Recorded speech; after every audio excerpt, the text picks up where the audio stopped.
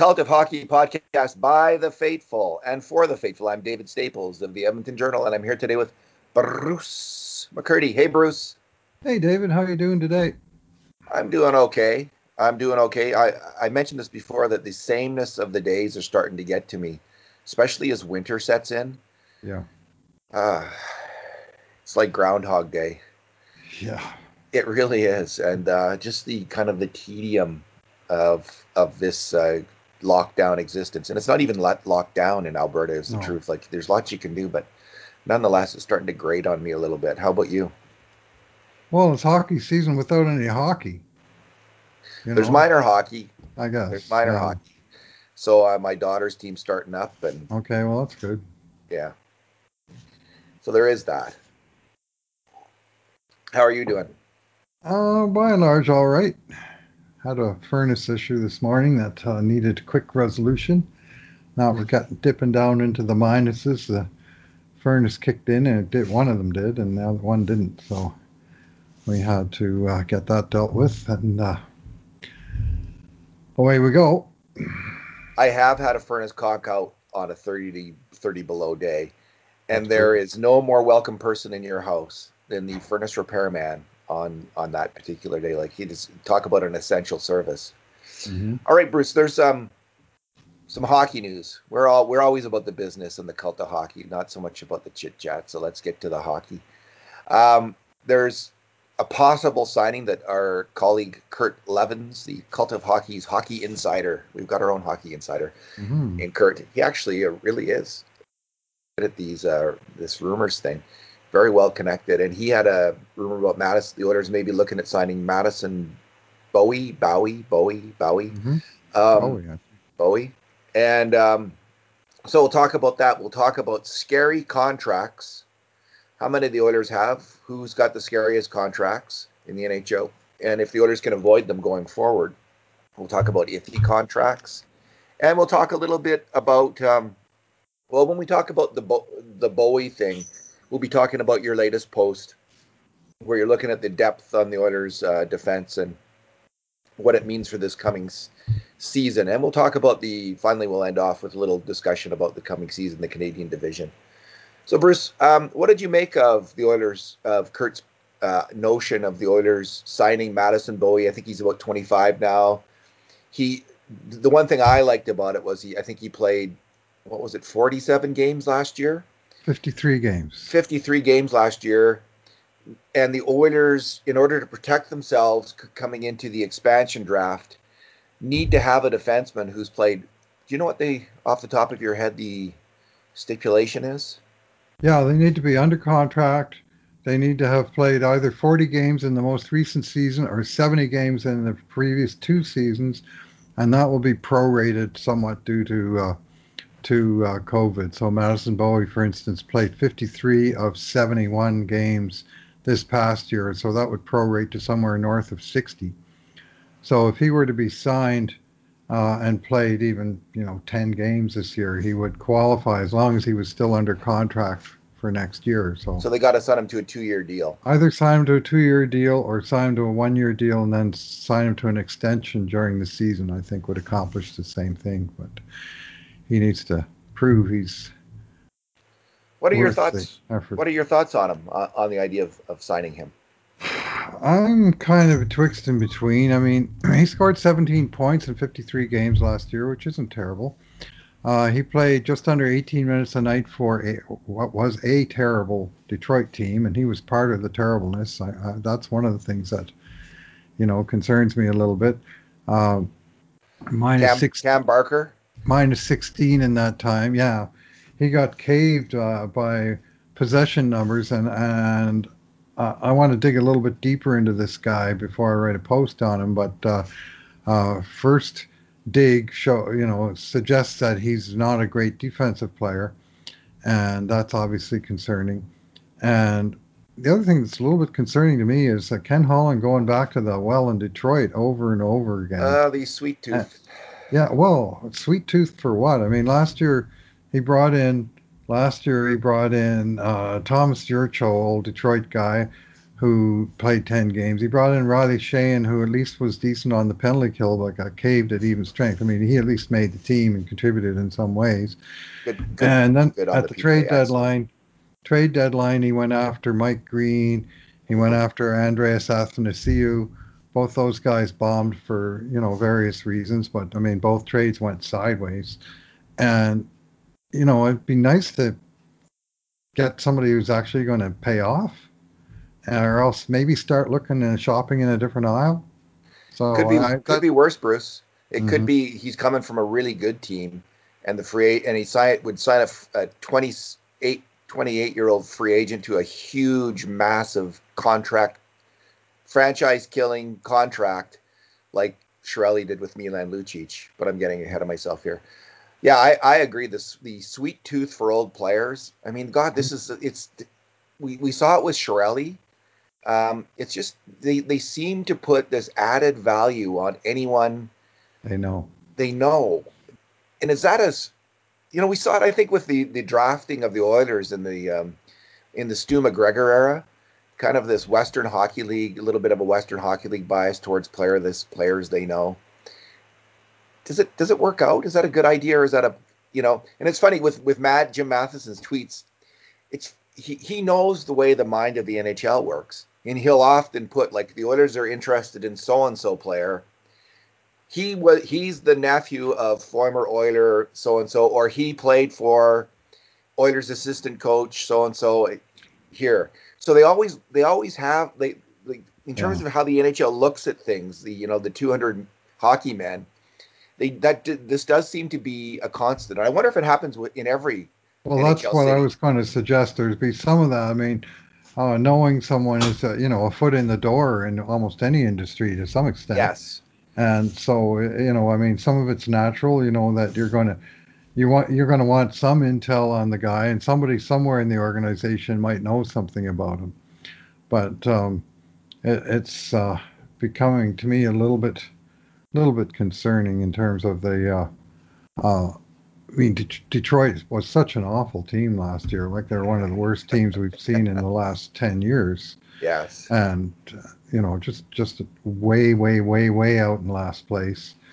And I mean, they're rebuilding, obviously, but I'm just not sure that we're seeing much benefit from this inside connection to these guys. Like I say, if one or two of these guys actually paid off, it might be a little bit different. And I probably should give Riley Sheahan sort of half marks for, at least coming in and making the team and making some contributions. And Well, there's also any Mike Smith, right, with the with Tippett. hmm Is there any other Tippett? Well, where's the Ekman Larson dalliance, which we thankfully avoided the overpay on Ekman Larson. Thank goodness he didn't want to come here, because um, I worry that we might have actually made that overpay to bring him in, like, which isn't just taking on his contract, which is an iffy contract. It would right. be giving up a first pick or something like that as well, which I just think, like, Vancouver and Boston were smart just to stay the hell away from that idea. Yeah, well, Nate available for a third round draft pick. So all this talk about all this riches that Arizona wanted for Ekman Larson, I think getting rid of the contract was number one on their list of things to do. And he and his agent put paid to that when their deadline came and went, and they said, "All right, we're staying. We're staying." So Just imagine, Bruce, if we had given up a first pick for Ekman Larson, and then Vancouver gotten Schmidt for a third pick. I mean, there's just no doubt when you look at least when you do just a cursory analysis of the numbers, points, time on ice. The coaches in Vegas, which was a better team than Arizona, trusted Nate Schmidt more than the coaches in Arizona trusted Ekman Larson. And Nate Schmidt did better in terms of his offensive puck moving last 2 years than Ekman Larson did. And it's not that close. Like, there are 30 players separating them in terms of those two things. So anyway, we don't know how far along. I shouldn't way catastrophize about something that didn't happen, but I way am less doing so. money for shorter term too. Like, there was a lot of reasons to prefer Oh, Schmidt. yeah. Yeah. So here's my Madison Bowie take, Bruce, is Okay. what could go wrong with signing one of the worst defensemen on one of the worst hockey teams in the NHL last year? Like, what's not to like about that? On the other hand, on the other hand, as a longtime Oilers fan. I have it deeply embedded in my kind of my the narrative of the team that sometimes you bring in these 25-year-old defensemen who have kind of cast about on other teams, haven't been able to break in, played a lot in the AHL, played a lot of hockey, and some of them, when they hit about the age 25, they finally figure it out. They finally figure out how to be NHL defensemen. We saw it way back in the day with Craig Muni. We saw it more recently with Steve Staios, and that's probably the last time we've seen it, right? So we've seen it at least twice. Have we seen it more than that? Jason Smith, would he Jason qualify? Smith. Oh yeah. Oh yeah. So is They there got other him others for. on that list of defensemen who have figured it out finally about the age 25? They kind of figure, okay, I'm not Bobby Orr, I'm not Paul Coffey, I'm not even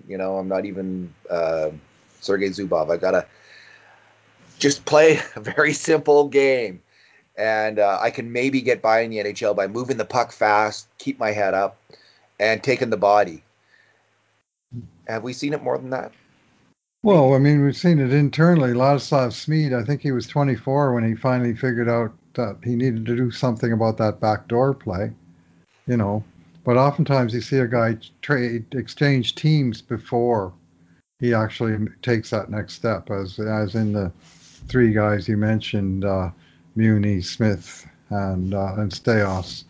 And I'm sure there's a couple more if we plumb the depth a little further, and we've certainly seen a couple like that go the other way. Uh, I think of still remember sadly Dave Langevin, Oh well, that who was we. Yeah, went in the expansion draft around that age and went from a strapping young guy with warts in his game to a four-time Stanley Cup champion just like that.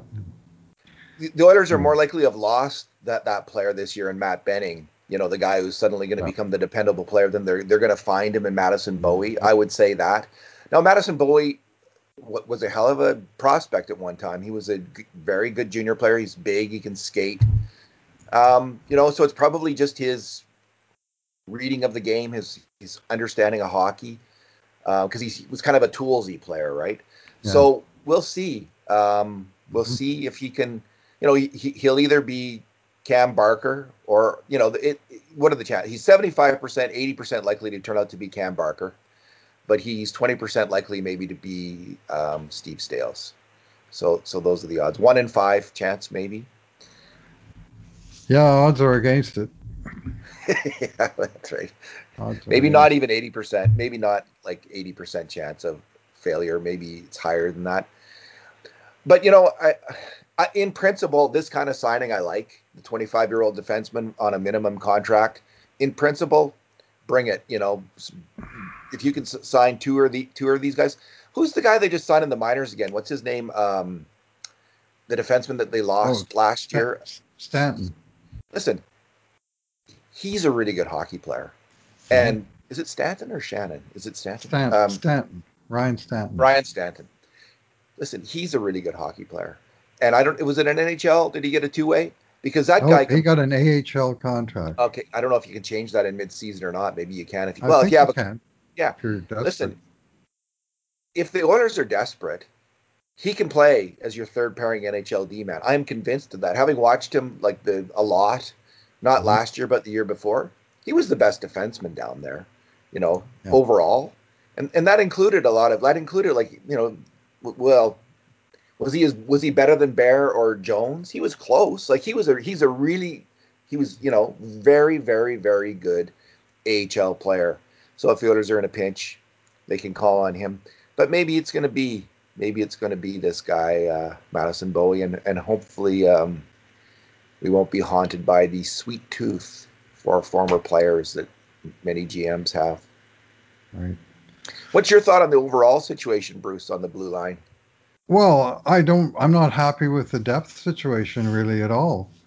Like, I mean, with Oscar Klefbom on the shelf, and for planning 2021 purposes, uh, my base assumption is that he's out and he'll miss the whole season. And maybe he comes back late in the season, and maybe he doesn't.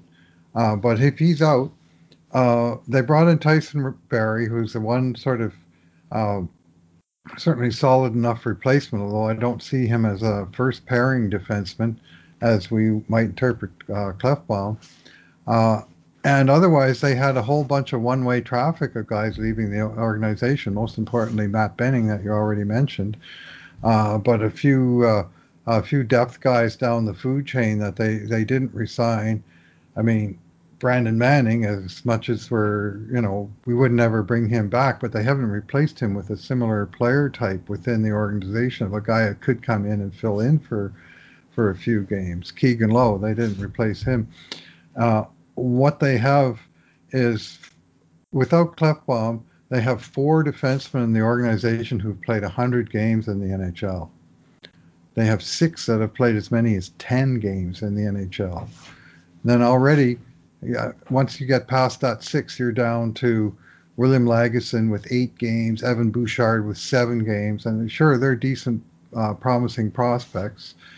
And of course, the absolute wild card of Philip Broberg, who there's no telling whether he might make the team or not this year. It sounds like he's coming on pretty hard, uh, but there's no sort of experienced depth signed to NHL class contracts at this point. And all Holland did this when he signed is he went on his little spree there on 9th and 10th, and he signed 4 forwards, 2 goalies, and 1 defenseman. So he replaced one of the several guys that were leaving the organization. So I think definitely there's room for one, if not two, signings of experienced guys, whether they be, you know, guys at the far end of the career that are hanging on that could be fill-in players, or one of these 25-year-old guys, like you say, of guys that haven't quite caught on yet that might have some game, who might yet still be improving and growing into the rule. I mean, my favorite that I've mentioned a couple times is Slater Kukuk, but there's more guys of that ilk that are out there. There's a Oh, lot of geez, there's a unsigned ton of players out there. defensemen, aren't there? I'm just looking at the list here, and they go from Andy Green, Sammy Vatanen, Travis Hamonic, Ron Hainsey, uh, Zdeno Chara, Mackenzie Yeah, Weegar. Now, some of these guys are pretty expensive, but yeah. some of them might not be as expensive. And Madison Bowie, how does he stack up? I'm not sure. Now, the Oilers have kind of run out of money too, right? Like before, there, as it was the on Twitter, his name is Original Puzar. Sent us Pozar, yeah. a note.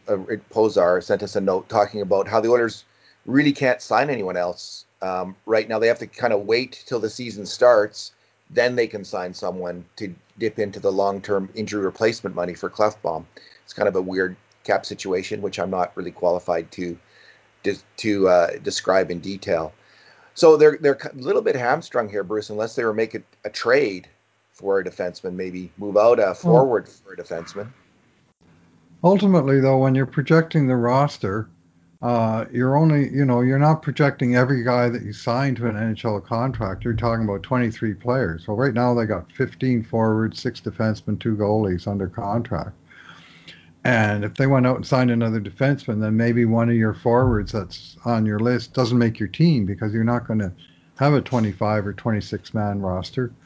You're going to have a 23-man roster. So maybe Patrick Russell doesn't make a team, and instead you have some forward in there. So to be cap compliant, you send them to the minors to get their Potentially, cap yeah. off. So you Yeah. send, let's say you send Chase onto the minors, right? Like to get $2 million off your Yeah, books. Now you'd you have take to a risk. waive him. You'd have to waive That's right. him. The only guys you don't have to waive are the ones on entry level contracts. So Kyler Yamamoto, for instance, they could paper transact him down for a day, just to become compliant, and then call him right back up. But they don't actually have a lot of guys on entry level contracts right now that are in the NHL. Yeah, so it would have to be So, Yama, but they could send down Juju Kara to the minors, for instance, and for a day well, or two, and then when they cleared waivers, they could, yeah. yeah, when they start access, yeah, you're taking the risk of losing them on waivers, but I think they can So, do that with a couple players. Obviously, honestly, like I don't think anyone's taking Juju Kara on waivers. Like, sorry, it's not happening at and I this mean, point. the Not, simple thing, I mean, you could put James Neal on waivers and no one would touch the guy with a 10-foot pole. yeah, But you could. now, then you've cleared too much cap space, that when you try and put Klefbom on LTIR,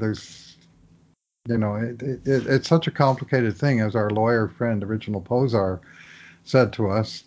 And I've yet to hear a fully cogent explanation of long-term injury reserve that held together in my tiny brain from start to finish. There's sort of two ways of dealing with it: putting the guy on after the season starts or before the season starts. And if the guy's going to miss the whole year, it's simple enough. But if there's any chance he's going to come back during the year, you can have headaches galore. Bruce, I got to go in about 10 minutes, 5 to 10 minutes here. So let's just quickly, I'll Sure. just quickly run through some of the stuff about scary and iffy contracts. Okay. Um, there's a lot of, it's funny because in oil country, there's a lot of people who go on and on and on about Jason's contract or about Jujhar Khaira's contract or even Mike Smith this year or Chris Russell being the most obvious example. They're just on and on and on. And listen, I think there's just, you can make a case that all of these players are overpaid a bit and Mhm. maybe even as much as $1 million, per year for some of them, like maybe for Russell at this point. Maybe, Cap it. Yeah. yeah, in terms of their cap hit, right? Not in terms of Mhm. their take home pay. You could, Smith, maybe even, or 500,000. But when you look at the deals that really kill a team, and that's what I've been looking at, it's not even close to that. When No. you look at the deals that kill a team, players that are overpaid $5 million a year. For the Those are the next 6 contracts years. for the next Yeah. 6 years. So the Milan Lucic contract, right? He's overpaid. He Yep. almost was from day one. The first season, you could say he came close to covering it. Since then, he has been overpaid five. He's been a replacement level player, overpaid $5 million a year. So, and we're still living with that because you might, James Neal might be a $2 million a year player now. Maybe I don't know what he like Mhm. pre-COVID. Probably you could Yeah. argue maybe $2 million a year. He's kind of, but we're still living with the Lucic contract. So I'll just go through the worst ones. Just think if we were saddled with these contracts, Bruce. Jeff Skinner. He's got 7 more years at a contract that pays him 9 million per. Sergei Bobrovsky, 6 more years at a contract that pays him $10 million. Brent Seabrook, 4 more years at a contract that pays him 6.8 million. Justin Falk, 7 more years at a contract that pays him 6.5 million. He's just starting that. And that Falk contract, frankly, is why they lost Alex Pietrangelo. Never made sense, I did it? don't know what Armstrong was thinking the day he made that deal and then the day they signed that contract a year ahead of time. There's the Louis Erickson. Then we run into the Louis Erickson, Milan Lucic class of contract. They're a little older. Then there's a couple that have started to haunt their teams. PK Subban, $9 million a year, and he's got 2 more years on that, Bruce. And he Wow. is not the player that he was. And the same can be said. Well, there's Martin Jones. He's got 4 more years on a deal that pays him 5.7 million. There's Kessler, 2 more years on a deal that pays him 6.8 million. There is who else has fallen off the turnip truck? A guy like Kessler, at least he can be buried on LTIR. I think he's done. Franz Franz Nielsen. Here's another Ken Holland. Ken Holland signed a few Whopper contracts in Detroit. He's got 4 more years on a deal that pays him 5.2 million, and he's like a fourth line. He's a replacement level NHL player right now. So there's all of these Yeah. contracts, and then there's the iffy contracts. This is what I'm going to be doing next, and these are the players that are kind of like they're still good players in the NHL. They're just old and overpaid, generally speaking. Not always old. Some of them are younger and have iffy contracts, but top of the list there's the San Jose Three: Erik Karlsson, Brent Burns, and Marc-Edouard Vlasic.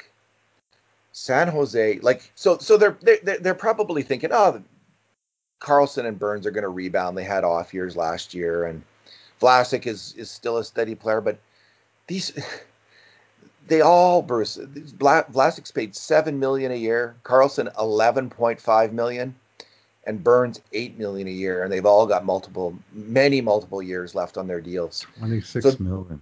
and there are some younger players: Shane Gostisbehere, Vincent Trocheck, Mike Matheson, Alex DeBrincat, Clayton Keller, uh, who all signed big deals, and who knows how that's going to work out for the teams that sign them. So that's what I'm Josh digging in. Anderson. Josh Anderson. So the Oilers have to um, miss out on that kind of contract going forward. Avoid it at all costs, I think. And that, which is why I'm so fundamentally glad. And I could be completely wrong about this. Maybe I'm completely wrong. But I am so glad they missed out on the Jacob Markstrom deal, which was rumored to be 7 years at 5 million plus. Apparently, heard Darren Dreger talk about this 5 million plus for Jacob Markstrom. Like, you can have him, Calgary, for 6 years, $6 million. Maybe he's going to be for even 4 or 5 of those years your number one goalie. Just who he was this last year, a really good goalie in the NHL. No denying it. And Maybe he'd be worth it if he keeps that up for several years. sure would be, but maybe not. Maybe not.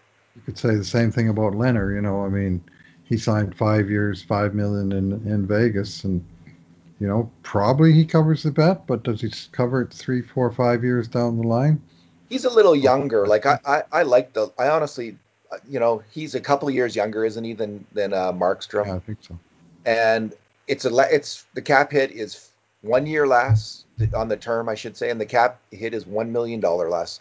That's I a think big. the Leonard contract was actually, like, especially for a free agent, that was a very team friendly deal, I thought, and I like the Leonard deal, uh, and I just it's just kind of in the upper end of what you want to pay for a player and still get good value out of him. So I think that one's defensible, but I don't know. I'm glad they didn't get Markstrom. So Yeah, well, well, Bruce, Leonard's 29 yeah, and Markstrom is 30, but almost 31, so almost 2 years yeah, between them.